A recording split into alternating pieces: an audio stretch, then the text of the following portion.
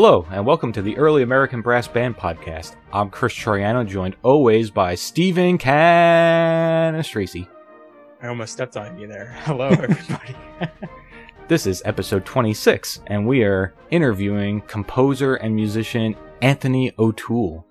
Anthony O'Toole is a composer out in California, and he has a Northern Virginia connection. He actually did his master's degree at George Mason University, which is where Stephen and I are currently getting our doctorate degrees. And we were able to sit down with Anthony and discuss three of his pieces in particular that all relate to the 19th century and early American brass bands. The first piece of music is titled A New Birth of Freedom and was written for brass ensemble with percussion and utilizes all original material and is inspired by President Lincoln's address at the Gettysburg battlefield. The second piece of music that we'll hear is titled The Battle Cry of Freedom. It's based on George Frederick Root's tune, The Battle Cry of Freedom, but this is kind of an original composition inspired by the music based off of the original tune. The third piece of music is titled Butler's Blunders and is written for Civil War brass band instrumentation. It's all original material, much like the first piece, but utilizes kind of the quick step genre that is known in the early American brass band 19th century Civil War era time period. And it's kind of alluding to that earlier tradition, but it does use more modern harmonic language, meaning different chords than they would have used in the past, and a little bit more acrobatic leaps in the lead parts and some trickier rhythms. So we will get to hear all three of these pieces in their entirety. The New Birth of Freedom utilizes sampling, so it's an electronic recording, but the instruments sound really, really good. It almost sounds real. The second recording, The Battle Cry of Freedom, is live and is performed by the United States Marine Band, the President's Own, from Washington, D.C. And that recording's okay. No, I'm kidding. It's fantastic. It's amazing. You're going to love it. And then the final piece, Butler's Blunders, is rendered in MIDI format, so it sounds electronic and the instruments sound a little on the fake side. Not as realistic as the first piece, A New Birth of Freedom. But you get to hear all three of these compositions in their entirety, and we're really excited to show them to you. Yeah, this is a good wide-ranging conversation, and I think it might be the first time we've had a composer on. I know a lot of our guests in the past arrange music from this time period, but it was interesting to get a take from a composer who has used some historical melodies and is a big history buff too, and see how that influenced more modern compositions that have come out recently. So we think you'll really enjoy this one. And as always, if you're enjoying the show, there are a number of ways to support us. You can subscribe on whatever podcast platform you're listening. Also, our YouTube channel is growing, which is always great to see. We're on Facebook, Instagram, Twitter as well. We also have a Patreon page that you can check out. That just goes to help cover some of the back end costs to produce the show. And we have a Teespring store where you can get some merch, and we'll have all that stuff linked up on our website, eabbpodcast.com. So we hope you'll check that stuff out. And without further ado, here is the interview with composer Anthony O'Toole. Great. Anthony O'Toole, thanks so much for coming on to the Early American Brass Band Podcast today. How you doing? Good. Thank you for having me. Great. Yeah. Happy to have you here. We usually start with each guest with some musical background. So why don't you tell everybody a little bit about who you are and what you do? Hi, I'm a professional composer and still a gigging musician. I'm a percussionist, but I live out here in Los Angeles and I do a lot of diverse kinds of work. I do anything from orchestration to mostly my own composition. I am a resident composer with the Carson Symphony here in Los Angeles, and I'm also the staff arranger of the Southern California Brass Ensemble. So I feel like that's the pertinent part of my story, or of who I am at least. So yeah. I'm also written a lot of music for concert band and a lot of chamber music and concertos for brass instruments a lot. Yeah, awesome. Something that I was kind of curious about and would be good background for our listeners that may not know any composers. When you're getting into, starting a new piece of music, or when you're beginning a new project, would you say that most of your projects come from somebody approaching you with a commission right off the bat, or do you sometimes kind of write something and then sell it after the fact? How does that kind of process work for you? That's a good question. I get it a lot, so I'm practiced in answering it. But that's a good question, because people want to know how they engage a composer and how a composer engages back with them. And the simple answer is it happens different every time, a little bit different every time. But most of the pieces I write, thankfully, are commissioned by people, which, somebody pays for the creation of something, which is always nice. More so for me, that I know it's going to be performed afterwards.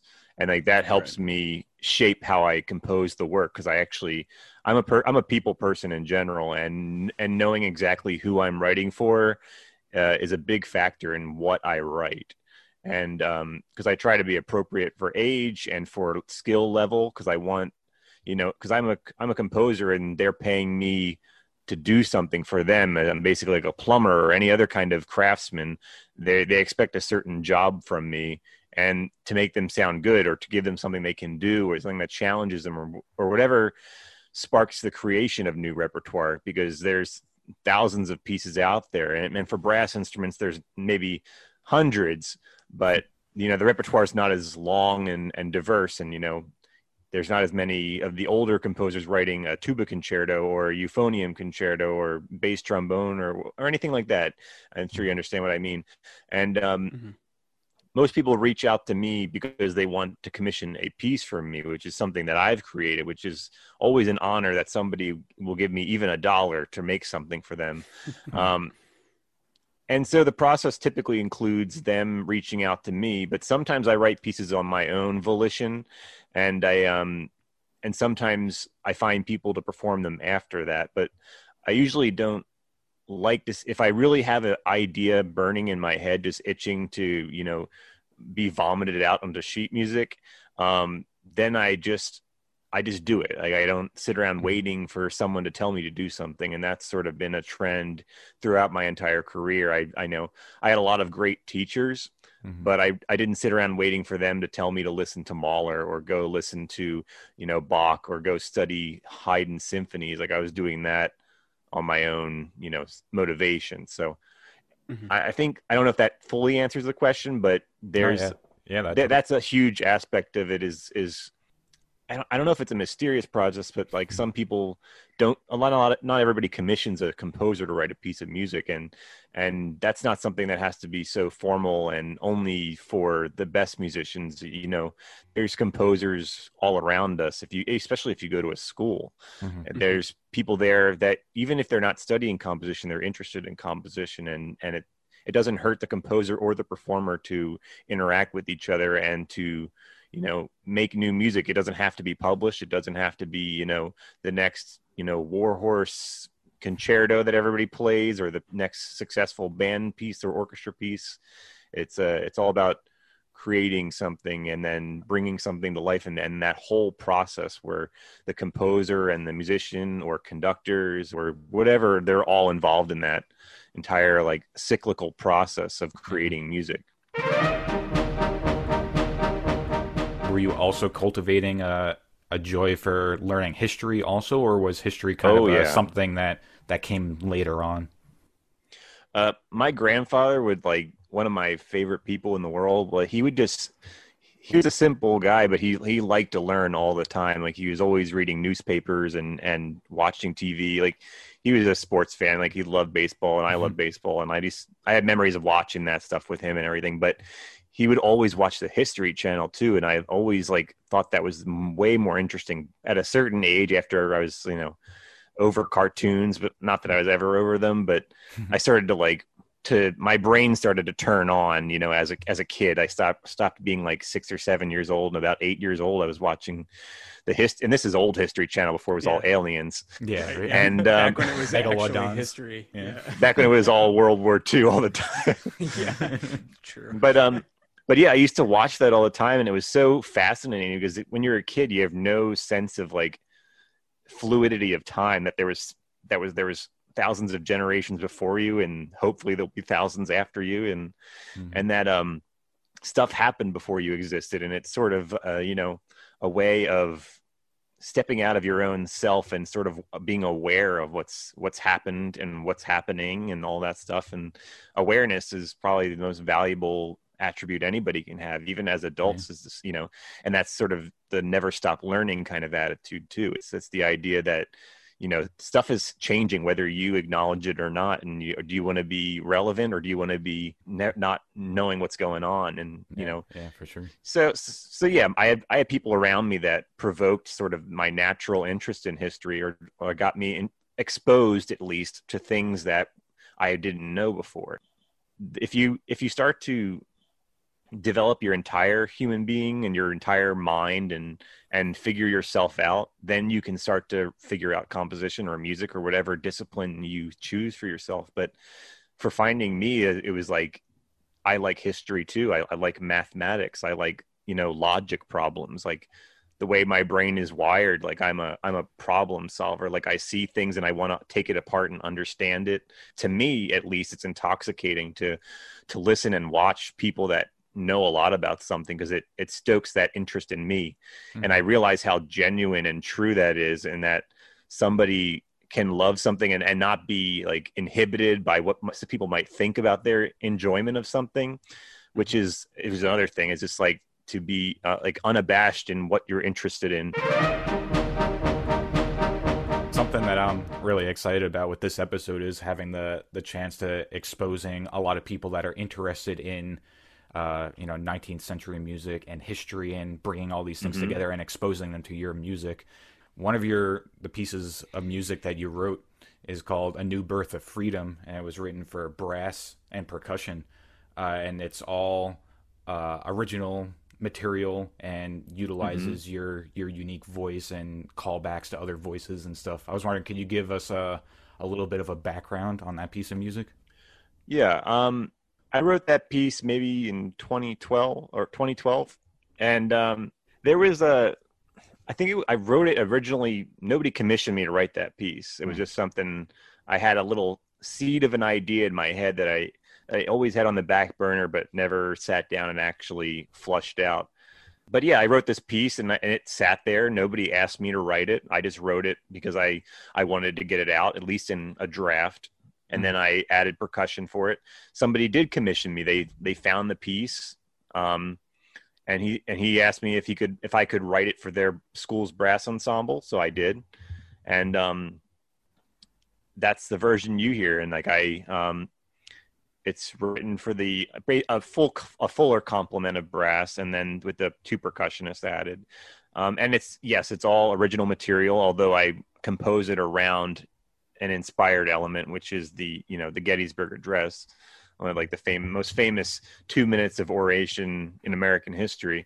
And it is such an emblematic piece of oration in America. Is just like they make actors like memorize it, and it's just like because it's a sort of a Lincoln was smart in writing that, is because he was alluding backwards to an old Greek address where he follows the same form. I forget the exact speech that he gives, but it's just like it's a general gives this speech back in Greek antiquity, in which he gives the same sort of premise, because he's coming to a battlefield after a gruesome battle and has to create some sort of elegy for the masses and explaining or trying to validate what happened. So he starts by acknowledging the dead, and states their call to action, which is why these people died, and sort of memorializing these people and saying that like what we say here doesn't matter, but what they actually did here is what actually matters. And this thing, it sort of echoes this older speech, and that's sort of why they taught history back then. Is just like it was considered one of the main things to study antiquity, because that's like the most prized knowledge, or at least they thought back in the 19th century. They thought, the peak of human thinking was not like these German guys who were existing in the same time as us, like that are thinking like Freud and Breuer and like all these people who are really trying to like, and you know, all the philosophers, you know, from Marx on to Trotsky and everyone else. But the people they admired were those Greek philosophers, and so Lincoln, being an educated man, even though he came from relative poverty, he was educated in that stuff too, and he realized history was one of the greatest subjects you can study. Is that because it's cyclical history. The same things keep happening because the same human beings exist on this earth. They keep making the same mistakes and they keep having the same kinds of successes because of the same reasons. And I was saying before, everything's kind of interconnected. If you start to pull yourself back from one particular thing, you start to see there's a net or a web of things that happen for a reason. And there's a logic, even though the world is very illogical at times, it seems, and people do things that don't make sense, but you know, for sure. So yeah, this piece I was talking about, the piece for brass, the Gettysburg piece. So yeah, and that piece doesn't get performed all the time, but I'm proud of it, and it does use original material. I didn't borrow anything, but as a composer, you sort of learn certain tools, and like, especially if you're going to write for stage or any drama or others. So whenever you're subordinate to a narrative or some sort of preordained story, you have to learn how to fit into that. And like sometimes, and even if you just want to write a programmatic piece or just a piece with elements of program like this piece, it's not a literal transcription or like emotional, like play-by-play John Madden style of just like what's going on in the in the piece. Like it takes the character of the speech and like the austere quality of it and like the emotional weight of it, and it just sort of encapsulates that in music. And I use that through using certain intervals, like open intervals, and like Copland did this too. Like I'm not an original thinker in this. It's just like you listen to Lincoln Portrait or anything that's sort of like Americana, and he sort of uses those open intervals. It's just like, where do you find the open intervals? In the brass instruments, in the string instruments, like all the things that are, you know, emblematic of American music, or at least at that point. So like, unlike a Lincoln Portrait where the music, you know, has the narration of the piece behind, or the speech behind it, you kind of already answered the question a little bit by saying that that your composition is more inspired by the spirit of the speech that was given. Yeah.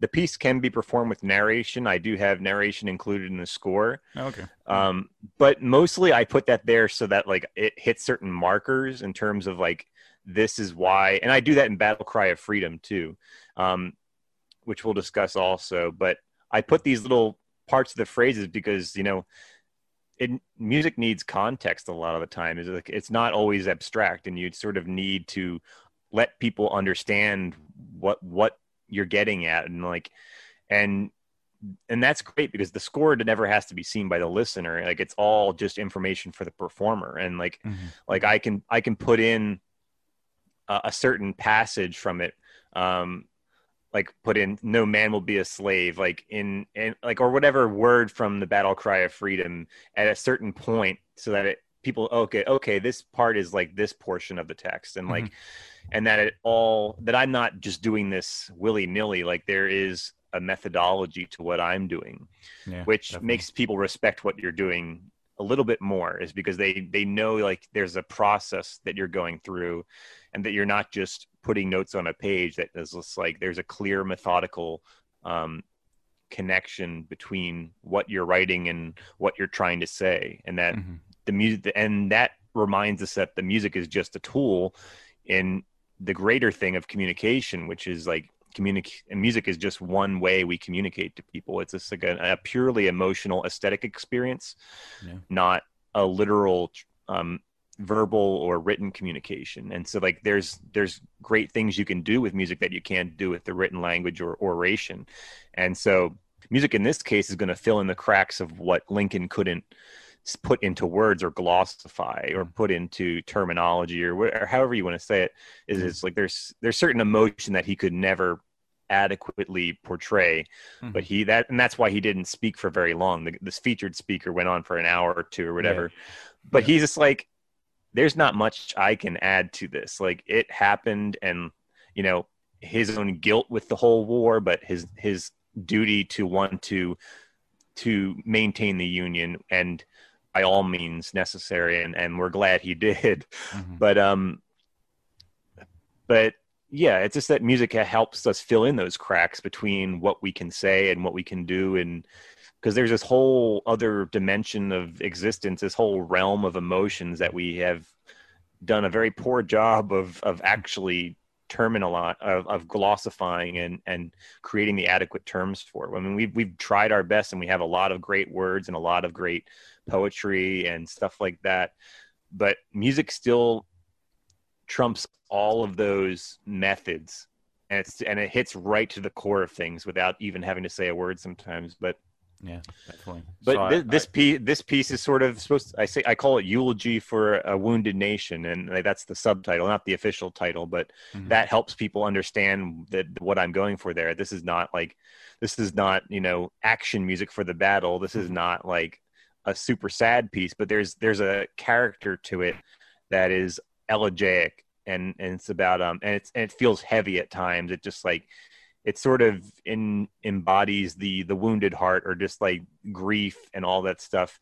But there's exalted moments in there. There's moments that sort of echo the war or the battle, the martial aspect of it. There's a drum thing, and there's like these little echoes of things. And so that's what in my attempts to make a piece that even comes closer, holds a candle to these words. It's just like, for me, it was an exercise. It's just to say, let me take this piece of real American history and try and make something out of it that maybe somebody hasn't made before.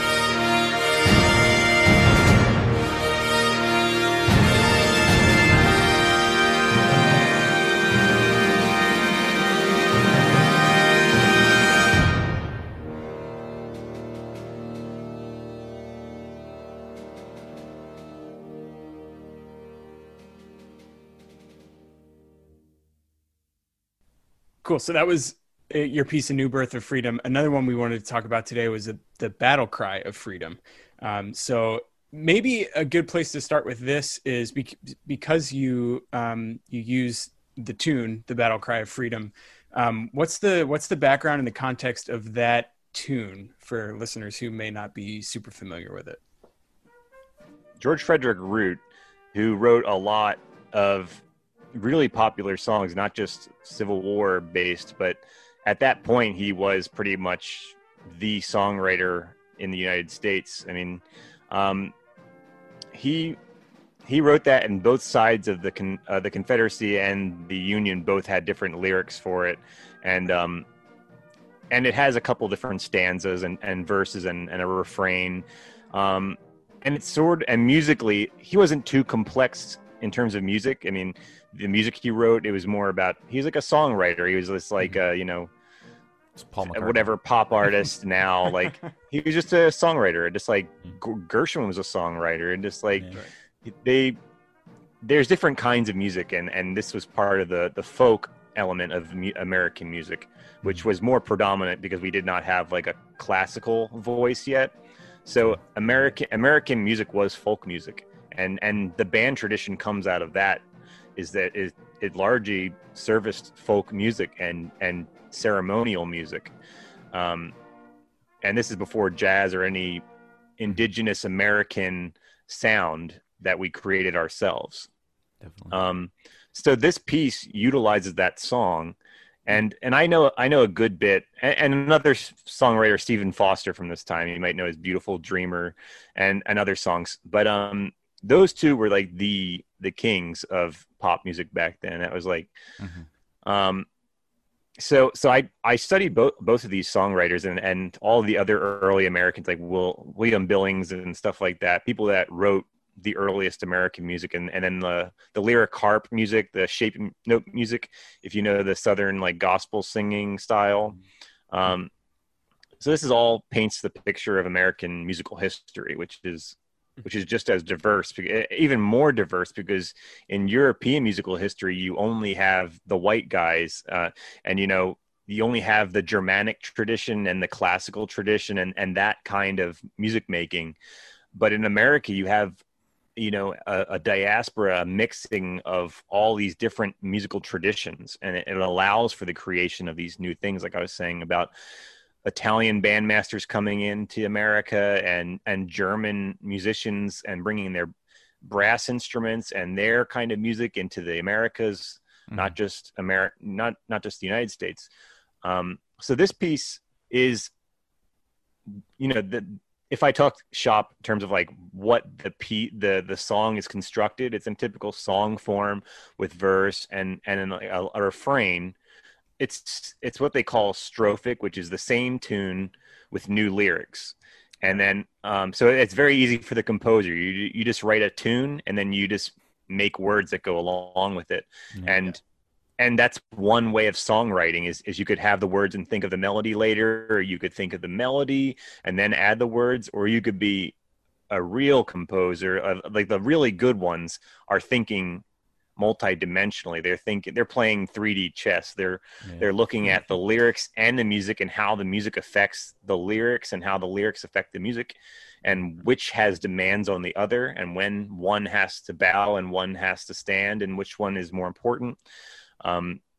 So he was a good composer in that sense, as he knew how to set the words, and he had certain intricacies as a composer in terms of his intervallic and harmonic language. He would only use primary function chords. You have your 1, 4, and 5, and then maybe the 2, and maybe the 6, and maybe the 3 sometimes. But it was really just 1, 1, 1, 5, 5, 5, 1, 1, 1, 5, like this very predictable harmonic language, and then a sort of lilting, sort of fanciful melody, and a lot of it is bum bum bum bum bum ba bum bum bum bum bum bum ba bum. He was a big fan of the bum ba bum ba bum ba bum, the dotted 8th, 16th, and then bum bum ba bum bum bum bum bum. He would do that in a lot of things, these open sort of like bugle call intervals, bum bum bum bum bum. And I start the piece with that.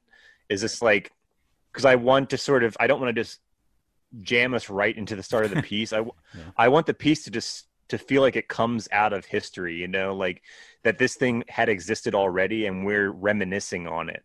So the beginning is sort of this thing, this, maybe you're on the battlefield or something is like in the morning and there's just this fog and it's sort of, you're sort of transported back to it. You know, I've been to like several battle sites in the Civil War, and there's sort of an energy or an aura about being there, is because, you know, a lot of people died there and like some heavy things happened there. And there's just this preface of there being history there. And there's still guts and blood in the grass and the soil. And like, there is that energy there. And like, you get that feeling, especially like when I went to Gettysburg in 5th grade. I was just like, wow, like this place has an energy to it in terms of like, you know, and because that's, I know what happened there. It's just like, it's all about perspective too. Is what means nothing to somebody could mean the entire world to someone else. And and you bring that into listening to music too, just to be tangential again, is just when you listen to music, you're bringing your whole world with you and your entire understanding of everything. And that's what shapes what you think the music is about, because you can hear whatever you want to hear based on what you have heard, because your brain is a computer and it's constantly downloading new software from learning things and being exposed to stuff. You know, you have the hardware, but then you're putting all this new software, which is new programs and new, you know, systems into your brain so you can better understand all of the data that's around you in the world. But yeah, this piece, I'll get back to it. This piece, it sort of starts like how I was saying, it just sort of comes out of the dusk and it comes back to life. And you hear those distant da-dum, da-dum, those open fifths right there. And I use all fifths there, and then 1 and 5 chords, but then in clever combinations with each other. So you have them overlapping each other, and then they create these sort of ethereal sounds. But you get this very distinct, you know, echoes of like charge calls, da-dum, da-dum, and like all those bugle calls you hear on a battlefield, but so distant, like they were there a long time ago, but their essence still lingers, you know. And that's the beginning of the entire setting of this. And so you see, I'm already on the course of a more poetic translation of this song. So I'm not going for the rousing, you know, march style, sing-along style setting of the song. You know, I did this piece for the Marine Band, and it was part of the process of auditioning for their staff arranger. And I did this just to have the Marine Band play my music. Like I could care less if I got the job or not, but I was like, wow, they don't have this changing of the guards, so to speak, at the Marine Band very often. So I was like, this is a little chunk of history, and I'll throw my hat in the ring and be a part of it and just engage with things happening around me. Is the recording that we're going to listen to of the Marine Band a recording session that they did, or is that them just reading? It's a recording session. Okay, nice. So that's down at the barracks at the Navy Yard in their little headquarters. They have their own studio recording. They have recording engineers that are enlisted men, and they work for that, you know, that's their regiment or their, you know, company or whatever little division of the service they're in. That's where their assignment is. And they have both enlisted men, and they have, you know, the musicians of the Marine Band, which are not enlisted. They are officers, but they don't go through the training. They don't go to Parris Island or anything like that, like regular Marines do. So they kind of get shit for that from the other Marines, but the Marines do respect the musicians so highly because they are the best. Like, they're arguably one of the best armed forces band out there, and Marines are all about being the best. And when you have the best musicians, they'll give them some ribbing about not having gone through basic training, but they do respect musicians. And I think that's true of all the service bands, is because they are incredible players of, you know, they could be in any symphony orchestra, but they're there serving their country, you know, giving us the rare treat of an incredible A-class band. Like, you don't get to hear bands like that very often, because the bulk of American bands are in the educational system in public schools. You know, they're all in middle school and high schools, and and it's a real treat to, and like I run into this because I've written a dozen band pieces and seldom do the big bands like Marine Band play it, but it's always a treat to go in there and hear it. And you sort of have to tell yourself before, this is not normal. Like, you can't expect this from any other band in America other than the other armed forces bands and the Dallas Wind Symphony and a couple others. Yeah. But yeah, this piece, and it's, and I do this the same thing as I did in the New Birth of Freedom. I put the quotes or the certain stanzas or lines that I really resonated with that inspired that section. Cause I take the song out of order. I don't put it in the order that's just assigned by the songwriter, just from a piecemeal kind of assigning words to a melody. Is just like, I keep the melody central, and like, you can always recognize the melody in the setting, but I take a spin on it because each stanza addresses certain different things and different moods, and I sort of make the music more noble. And then right before the last big push, there I do portray the battle. There is a huge brass section, and the woodwinds flurry around, and there's a harp glisses and all this stuff that becomes more energetic and sort of exciting. Is just like, and almost terrifying, but just that's the actual battle right before we come into that big, if it was marching band, it's just a big company front. Like, this is the final statement of it. And I have the descending bass line, like, and it's just every little thing in there, every like tool that a composer can use. I pull all the stops at the end, and I have, in addition, because they had the brass bands back then, but they also had, piccolos and like D flat piccolos and all this different stuff back then too that would play along with the brass bands. So at the end, that last refrain, I have these piccolo sort of ornaments over the entire thing. It says like on top of it in thirds, and like all, and it's harmonized. It's like, so, and that's like doubled, and I get the full orchestral or band treatment. So I have like xylophone and all the woodwinds, like I can double that and fill it out more so that it has a chance of being heard against the brass and all this stuff. So this setting is more of a composer's treatment rather than an arranger's treatment, and maybe that's why I didn't get the job.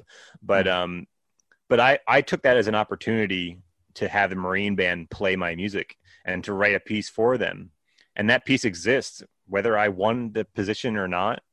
To me, it was a success. And that was just in my mind, what was the success of that? It's like, I went into that already succeeding by even getting to be in the same room as the Marine Band, and to let the day I walked in there and they were playing my music before I walked in, I was like, oh, I had like a feeling in my body I had never felt in my life before. And like, it was just years and years of me putting in work at composition to have that one or two rewarding moments here and there that make all of that worth it. It's just like, why do musicians like you and me, and like, why do we sit in a room for hours and this like, because we're addicted to that moment after we finish a piece where we're just like, we were just a part of this aesthetic experience that will never happen again, or whatever it is you get from the joy and like the satisfaction of playing music. Some people like the competition of it, and there's nothing wrong with that too. It's just like, there are musicians out there that are just like, Major League Baseball players or basketball players. Like, they are the best at the reflexology and the physiology, the physicality of playing an instrument. It's just like, even Paganini was like that. He was like the LeBron James of violin. Like, he was just so good at making that thing do what he wanted to do. And and that's what we're in awe of. Even if you don't even like basketball or baseball or whatever, you can watch somebody who's really good at something and go, wow, that takes a lot of work. And not everybody's putting in a lot of work into stuff. So we admire when we see somebody who actually goes through all that blood, sweat, and tears of getting good at something, because a lot of us want to be good at something, and we even spend our whole lives and never get really good at it. But it's that struggle that's more important than this triumph we have built up in our head. Like, if, what's more rewarding to you? Is it that 1 second, or do you get enjoyment from the entire process? And for me, I'm a process guy. Like, I enjoy the process of composition. Is this starting a new sheet of paper or a new piece of music, like that is the most thrilling moment to me, is starting over again, because you don't get that in life. Like you don't get to just start your life over again, but you do get to start music over again. Every piece you play is just like a new thing. And like in life, you don't get that. You, even if you get married 5 times, like you don't get you don't get that new feeling of it again, you know, because people try to do that. They just like, well, I'll just keep getting married to a new person, and like then I'll get that addicting feeling of newness, you know. But it's never the same. It just never hits the same way. But with music, you do get that. You get to play in a new group. You get to play with new people. You get to play new music and new repertoire. And it's just like that's what I think is addicting about music. And it's just like you get to do this with, like, if you're in a band with 60 other people, 70 other people, and even more fun can be playing it with like a dozen people, like in Civil War brass bands, like the Recreationist brass bands. You get just to hang out with 12 guys that are your friends and play music, and you get to be around the other nerds that are like you. And then you feel like you're less alone in the world because you like the same things as somebody else likes, and it makes you feel less weird. And, you know, you get to be around people that embrace what you do and nurture it.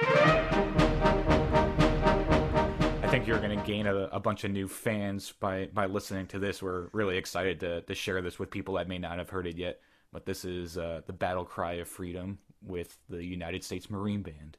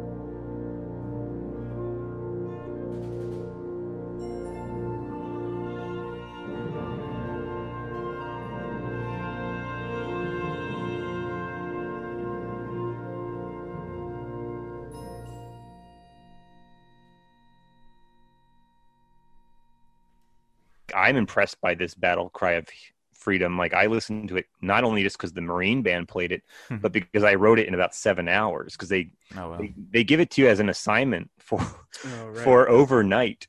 Yikes. Yeah. And this sounds like a dog ate my homework kind of thing, but that was the day my computer decided to crap out, and just like, so I had to go on Facebook and ask people if they could let me borrow their computer with Finale on it. Wow. And Kevin Smith, another percussionist at GMU, he's like, I'll give it to you, man. I live right across the street from campus on the north side. And he came over to my house, and he gave me his laptop, completely trusting me, and just said, here you go. And then I sat there on this computer could like barely handle Finale on it. Mm-hmm. So thankfully, like, I had sketched out the entire thing before I even touched Finale.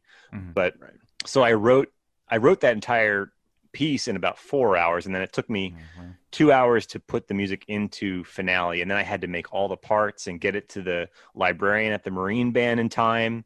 And that was such a hectic experience, but I grew so much from it because I had to make solutions. There was all these problems, more than there should have been, and I somehow came on top of it all, and it's just like, and that's what people care about. Somebody will buy you a drink in a bar because you can share a story of struggle with them. Like, you don't have to win at the end, but people will relate to that struggle, and they go, well, I'll buy that guy a beer. He's out there trying. Like, I respect that. Like, I'm out there trying, I don't know how many people are gonna relate to, I was Marine Band audition.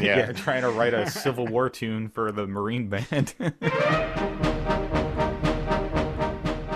So the two previous pieces that we've talked about so far, with A New Birth of Freedom being an original composition with all original material, and then the Battle Cry of Freedom, which was like original composition but based off of pre-existing historic melody, pre-existing song.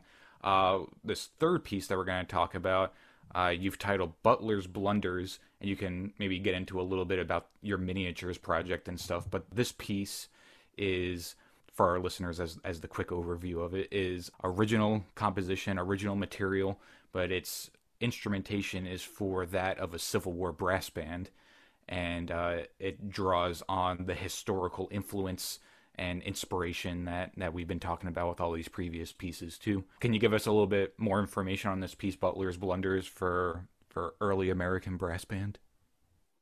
Yeah. So the Butler aspect is General Benjamin Butler, who is like the governor basically during wartime of like New Orleans. So at the beginning of the Civil War, not to get too much into the history, but I think they'll appreciate this, and correct me if I'm wrong, but if I remember correctly, so at the beginning of the Civil War, the highest ranking general of the Union side was like, what's his name? Winfield Scott, who is an old carryover from, the American Indian Wars and the Mexican American War. So he was an old man at the time, but he devised this, the Anaconda Plan, which was how they cut off the Confederacy via the sea with the Navy. So they tried. They didn't do it perfectly, but they did block a large portion of trade going in and out of the South, which was a huge factor in winning the war, which is cutting off their economic arm, not just, fighting the military arm of the Confederacy. So they capture New Orleans, and a major offensive during the Civil War is the Mississippi campaign, is taking back the Mississippi, which cuts the Confederacy in half. The Texas part gets split away from the rest of it. And so they take New Orleans, which is a huge port city there, and it controls the mouth of the Mississippi. And they put Benjamin Butler there, who's not a terribly competent general in terms of his field command. So they say, well, we'll just give you this sort of desk job of watching over the city of New Orleans. And he was considered such a terrible leader and such like a dictatorial, governor of this city, and everyone despised him, and he just constantly had shortcomings and failures, and just like, even looking at him, he's just like a failure of a man. And like, So I just thought it was a funny thing. Just like a little tidbit of history, that was in my head. And I was just like, well, let me make a piece out of this. It's just like, because every general and officer had their own little quick steps and stuff like that during the Civil War. I go, well, what would his sound like? So I make it kind of comical. It's just like, it's in a typical quick step. It has the rhythm, like boom, bop, boom, bop, boom, ba, ba, bop, boom, ba, boom, bop. So I take these components, which are historical and like accurate, and like, then I weave a new piece around it using these few little fragments of authenticity, and then I give it my spin on what I do with all that stuff, because I don't write it just a traditional melody or just like a traditional, predictable piece of music that was just for marching. This is for listening. So, so I service the listener, not just the function of being for marching and moving. Because that's the duplicity of the Civil War band, is that they had a very strict military function, and they also could play music for leisure too. Is this so they had to serve a purpose first and foremost? Is this why did the Union buy all those brass instruments and make all those regimental bands and everything? Is they needed these bands to communicate on the field, like. Going back to Macedonia, they were using bugles to maneuver troops on the field, and this, so the Union Army invested in music. Is just like also it affects morale of the soldiers, which is you might not be able to give them food all the time, but you could at least give them music, which was which was another thing in both sides of the army. Is this like supply lines and access to food and shoes. Gettysburg happened because they were looking for shoes, and they went up to Harrisburg, where they thought they had a shoe depository. And in the South, they had a shoe depository in Atlanta that could have given shoes to the entire Confederate Army, but they didn't. These merchants would just sit there and like be war profiteers and not let these, like they had these goods and they didn't have the sense of patriotism. They wanted to benefit from the South winning the war, but they didn't want to contribute to it. It's just like, and that's why that's why it failed ultimately. Is this pipe dream? But I'm sure any Southern listeners are going to listen to me and hate me for that, but it's just like a failed, poor idea. But so yeah, this Butler's Blunders, like I do this thing every year, at least for the last 3 years, called the Month of Miniatures in May. And for the month before May, I just put a post on Facebook and I say, name a combination of instruments, and I'll write a piece a day in the month of May for whatever you suggest. I'll find the ones that are the most challenging, and like I'm not just gonna write a violin-cello duet, like, or something simple that like has been done before. I was just like, let me use this as a opportunity no one's given me, and just make my own opportunity and say, okay, let me give myself a yearly challenge where I have to do something completely absurd. And people, as you know how Facebook is, if you ask for answers, the most ones you'll get are the wrong ones. People just like, it's just trolling and being funny, and like people put down crazy stuff. Like I had people put down mariachi band. I did that one this year. People put down elementary music class. Like, so you have like, shakers and Orff instruments or recorders. So this was recorders and like triangle and shakers and stuff like that. So I wrote a piece for that, but and Butler's Blunders was one of those too. One of my friends from college, Alex Swackhammer, plays in a Civil War brass band, and he just wrote Civil War brass band. And I was like, okay, it's not even the craziest thing that's being recommended to me, but I was just like, okay, well, what would I do with this? And I knew a little bit about brass band, but then I went and looked through like IMSLP and all these like public resources, and they have like old bandmasters manuals of like, you can look and see how they describe how they arrange and write for the band, and like what the instruments are and like what the functions of the instruments are and like what the score is set up. And so I looked for that to research how it looks. And like I came across this stuff, and I figured out, okay, I'll write for the E flat cornets, and then the altos and the tenors and the bass horns. Like, so that's what I wrote for, and then drums with it. And so I wrote this piece, and I was just like, okay, I have all these limitations here. I have Civil War brass band. I have these 4 staffs of brass instruments I can work with, and they have to pretty much stay in a certain within certain lines. You can't, write a Clark study on the trumpet and have it played along with it. But you can put the two middle voices on like chords and then a bass note on the bottom, and then you get these very simple chord backgrounds, which is pretty much how they wrote all the Civil War tunes. Just like everyone was in homophonic rhythm, they would all play the same rhythm, or they would have a simple accompaniment package. Because a lot of these musicians were not incredible musicians. They were kids or just men, and they were just handed instruments and say, learn how to play these things. And it's just like they were just regular people from like whatever community. Or back in the day, every town had a band, and then that band enlisted with the soldiers, so you got to bring that with you. So what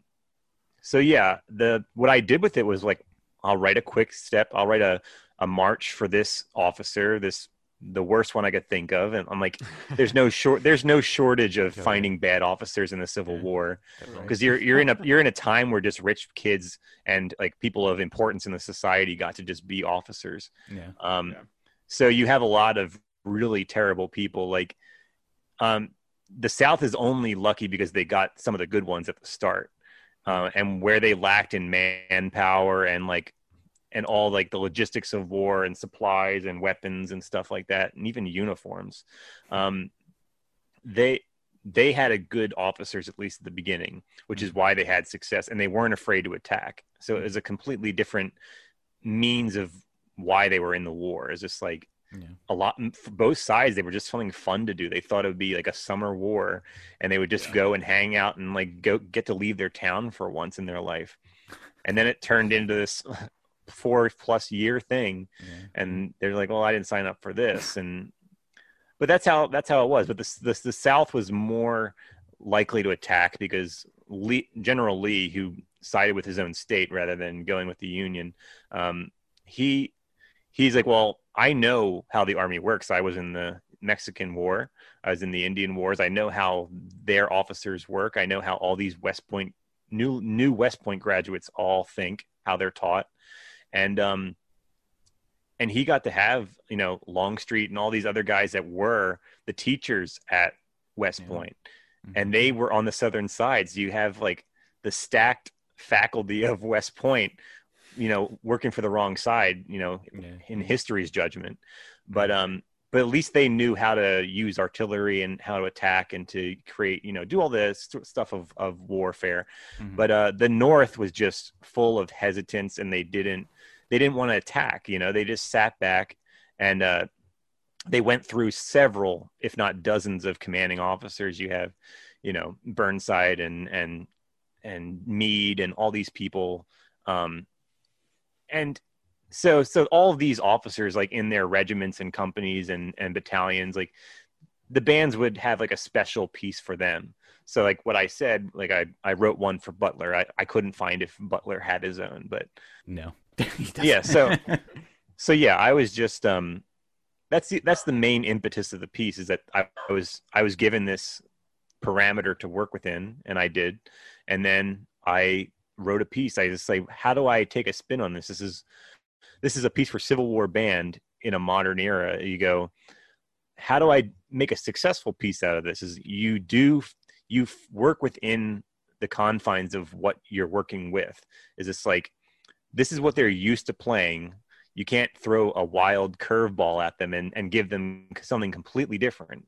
It's just like, because then it's just going to sound like crap. And as a composer, one, you want to sound good, and if you write something that they can't play, you're going to sound bad, no matter how good the piece is. And then two, you're servicing the musicians. You don't want to make them sound bad.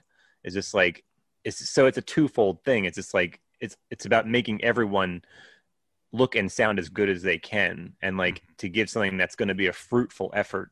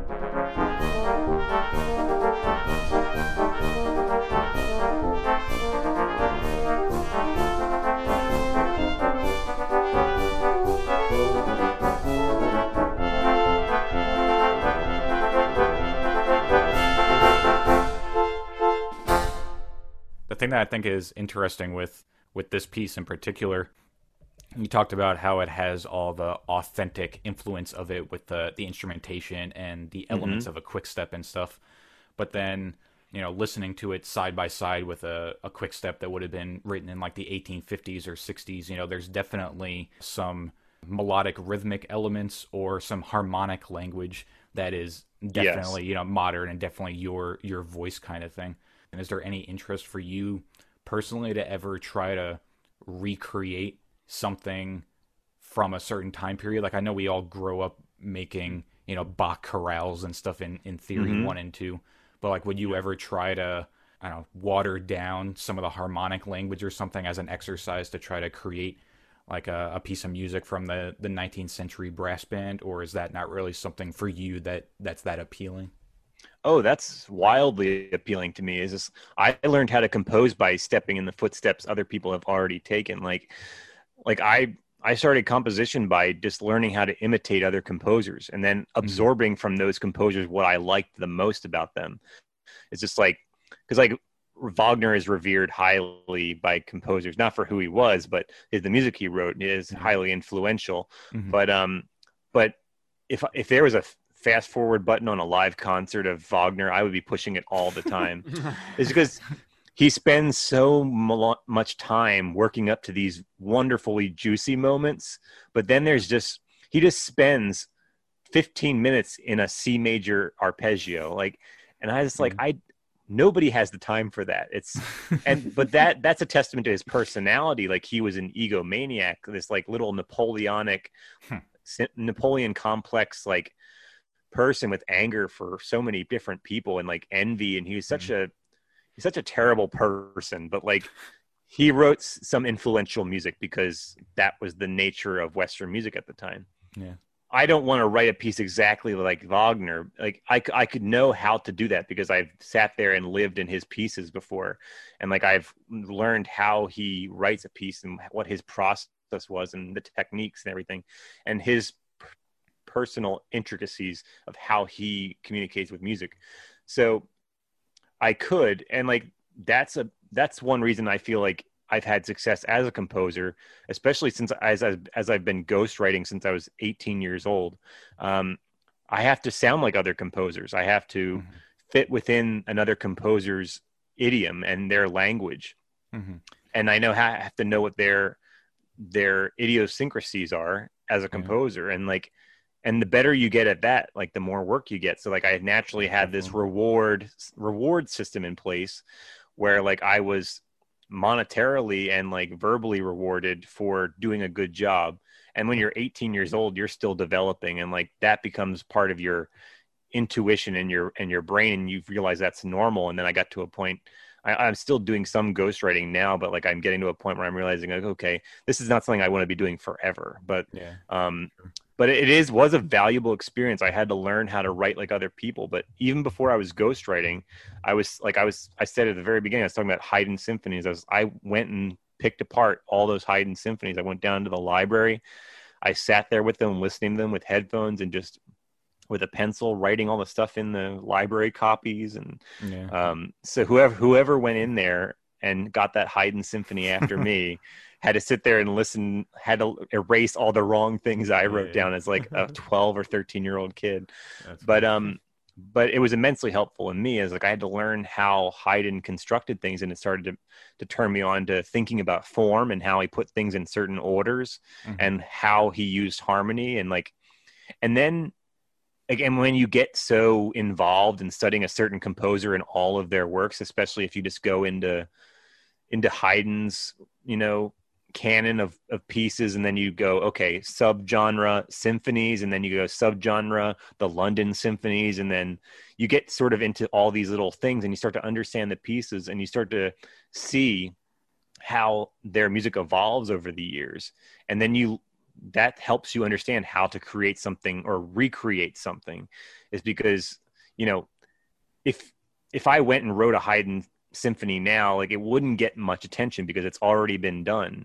And what people are most interested in about Haydn symphonies is, as he wrote so many of them, they look for the symphonies with special little things that he does different. They find something where he does a new form structure, or where he breaks away from a typical harmony usage, because all great composers and all great artists in general are constantly trying to evolve. They're not trying to, it's like an entertainer having the same gimmick over and the same punchline and the same catchphrase all the time. It's just like, you want to evolve and find something new so people don't get tired of you.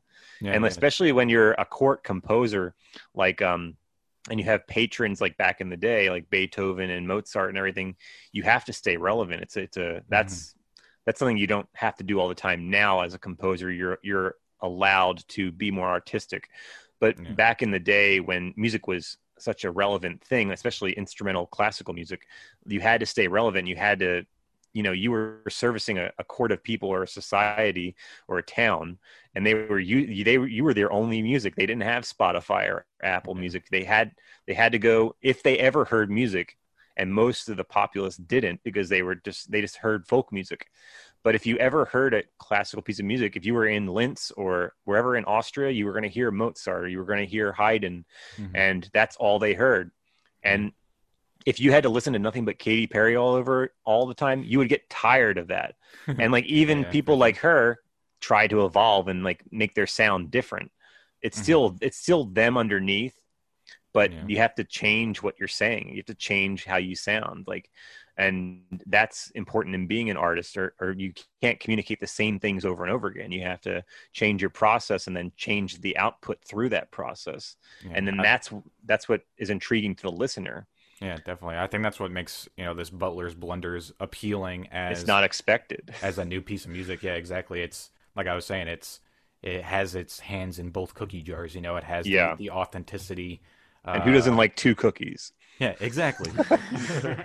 But then it's like, one is good, but then the question is then, what type of ensemble do you see would be in the market for playing a piece like Butler's Blunders? Like, do you think that a Civil honestly War nobody, but well, that's something that Steven and I kind of get at a little bit with this show, is the accessibility of the music and trying to bring it to a wider audience. So the question was going to be, do you think a Civil War reenacting band would play this, or is it too new versus like, would maybe a collegiate orchestral brass ensemble or brass quintet maybe play it as like their way of learning about the style, but still playing like a new piece of music? Yeah. And that's sort of, that's bridging the gap. And like, and I'm a person of utility when it comes to music, is that my music does not have to always be heard in its prime form. Is like, in my background as an orchestrator and arranger, I'm constantly morphing music into new formats so they can be digestible by people in different scenarios. It's just like, John Williams, who needs no publicity or any sort of help being relevant.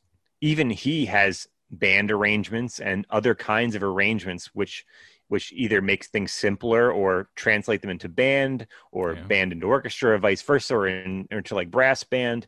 But I'm sure even John Williams, if a Civil War brass band came to him and had enough money, or just like had enough connections or enough interest to him, he would do it. He could adapt something he written, like Quidditch Fanfare, or like some other brass piece he's written. He would go, well, I'll translate it into Civil War brass band, and if you play it or not, like, there you go. Like, my music is just notes. I don't have to have them on a particular set of instruments. Like Granger was like that. He would make very different editions of all of his music, and he would just adapt it into different flexible instrumentation so that anybody could play it. Because he said in his own writings that his music is heard in the line writing and in the harmonies. It's not in this untouchable one piece. And that's how Wagner was. Wagner would have never translated his music into anything other than 120 piece orchestra. But that's just the ego right there. Is you thinking that, like, if I don't have the 120 pieces of the orchestra, I'm not going to sound good. Like, if you're a good composer, you can make two instruments sound good. You can make one instrument sound good. And that's what you have to teach young composers, is make one instrument sound good. Don't write the piece for the Civil War brass band. Learn how to write one piece for the cornet, and learn how, and in that, make it a study in how the cornet works and like how you play it and how it, and then learn how it fits into an ensemble and what roles it plays and what notes are easy and what notes are hard. And like, you know, and then in your era, you have the whole different mechanical aspects of what the instruments can do, is because they're whole different valves mechanisms and different physical constructions of these instruments. You have sax horns and cornets and all these different instruments, you know, that existed at the time until they were boiled down into what we know in the Western canon as the orchestral instruments, you know, in, you know, the ones that made it through. Like the tuba has such a long, diverse legacy because it comes from the serpent, the ophicleide, the sax horn, all these things that were substitute bass instruments because we didn't have a bass brass instrument, a true one. Like a contrabass one. But yeah, if you're a composer of the thinking of being adaptable opens you up to more opportunities. And if you're going to be a composer and you have to find opportunities, you have to be adaptable. And in its form now, maybe less than 0.001% of people would want to buy Butler's Blunders, but I didn't write it to be purchased or to be even played. It was just a study. It's just like, what could I do with this limitation given to me in this funny little contest I give myself every year where there's no reward other than me writing a piece and then people getting a free piece. It's just, so he has that score and like, he can do whatever he wants with it. But, you know, someday it'll still be in my head and I can maybe draw it out and make it a concert band piece or a brass band piece. I can make it longer. I can make it shorter if I would know I would want to do that. But there's versatility in the message and like for sure. The message can be the same, but the delivery can be different. Like I can say the same thing a million different ways and it'll have different meanings, but like the words are also the same, the notes are still the same. But it just has different impact too. It's just like but if a really good Civil War band wanted to buy it and play it, they could probably play it. Like it might have some difficulties they're not used to dealing with because they play pretty standard fare. So this would press the boundaries of what they're comfortable with, but I don't think it would be impossible to play. But because it's all comes from a place of practicality. Like it's not, it's not, the rhythms are not hard, the notes are not hard. It's just a different way of approaching what they've been doing a certain way for so long.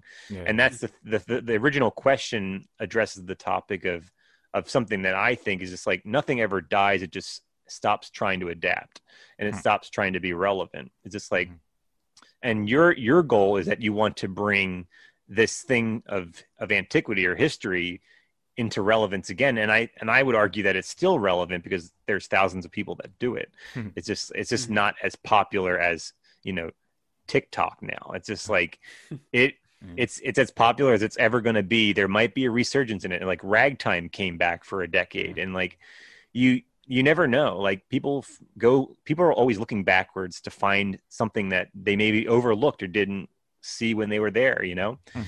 You know, when you grow up and you become an adult, you kind of look back at your childhood and sort of notice things and find things that you didn't think about back then because your brain has new software in it. Like you can reassess all that old data.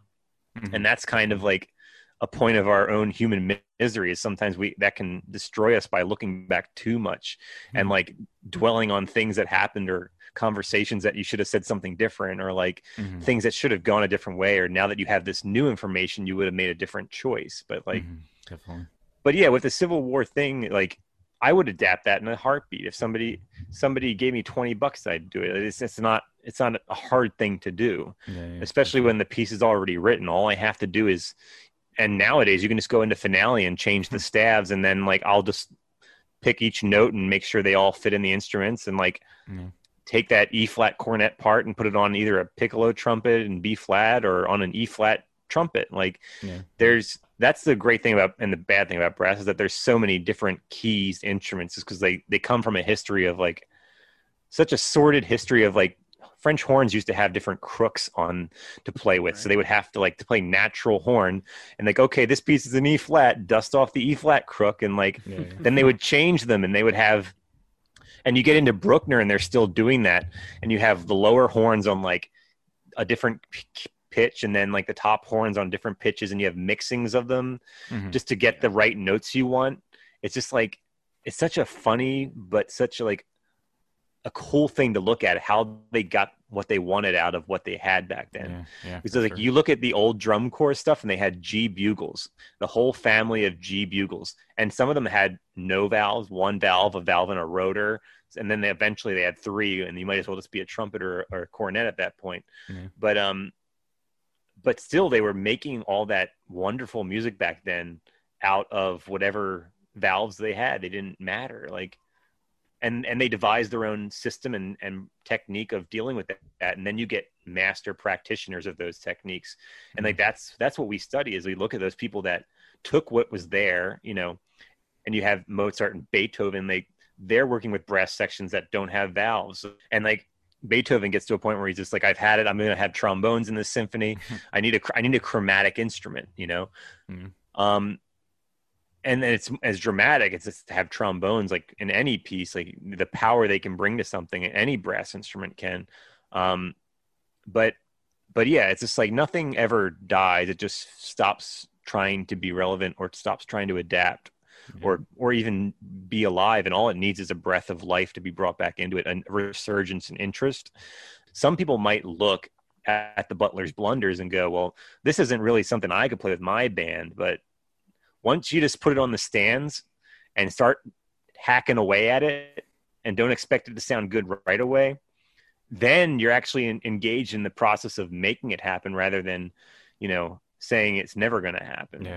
For sure. And guess what? You're better for the attempt. You're getting to play a piece that's a little bit harder than you're used to. And then you might take your own playing to another level. But this is just me being like maybe positive about everything and being idealistic or, you know, whatever, trying to find the silver lining in all of it. It's just like, because I would give a copy of Butler's Blunders away for free. I gave you this score for free. I just like, to me, it's a dispensable piece. Like I didn't make it for the purpose of making money. I made it as an exercise. And if somebody wants that, they can have it. And if somebody plays it, great. Like that's great for me. But I think it would be just as educational for them as it was for me. And like, not everything you have to do has to end in success. And that's another thing. Like, that's like the American way is like, we have to win and we have to be the best. And like, sometimes it's okay just to chill and just learn from mistakes and actively seek to make mistakes that aren't harmful to other people, but ones that you can actually learn from. And it's just like, and it's okay not to be the best, because like, even if you are the best, somebody else is going to come along and be better than you. It's just, you can't stay at the top forever. But, and in our pursuit for perfection and all this stuff that we can't do, like we just get better as individuals. It's like, because we hold ourselves to any kind of standard outside of, you know, what's good enough for us. No matter what your dream is, you have to be flexible in it and be open to whatever comes to you in the process of fulfilling that dream. Is because like, it's important for us to dream. Is like, we need hope to get us through life. It's what keeps us alive. It's what made Elliott Carter live to be 104 years old. It's just like, I mean, he was composing up until his last days, but like, I firmly believe what kept him alive was that like, he had a purpose in life. He woke up every day and said, I'm working on a piece. I'm writing something. Somebody's asking me to write a piece. So you're still alive. You're still relevant. Like, people are still interested. And like, that's the same thing. Like, Civil War brass bands are almost 200 years old now. But they could still be relevant as long as people still want to engage with it. It's just it's not dead unless we kill it, you know? For sure. And obviously I'm sitting here talking for 2 hours with you. It's not dead if I'm willing to put this kind of time into it.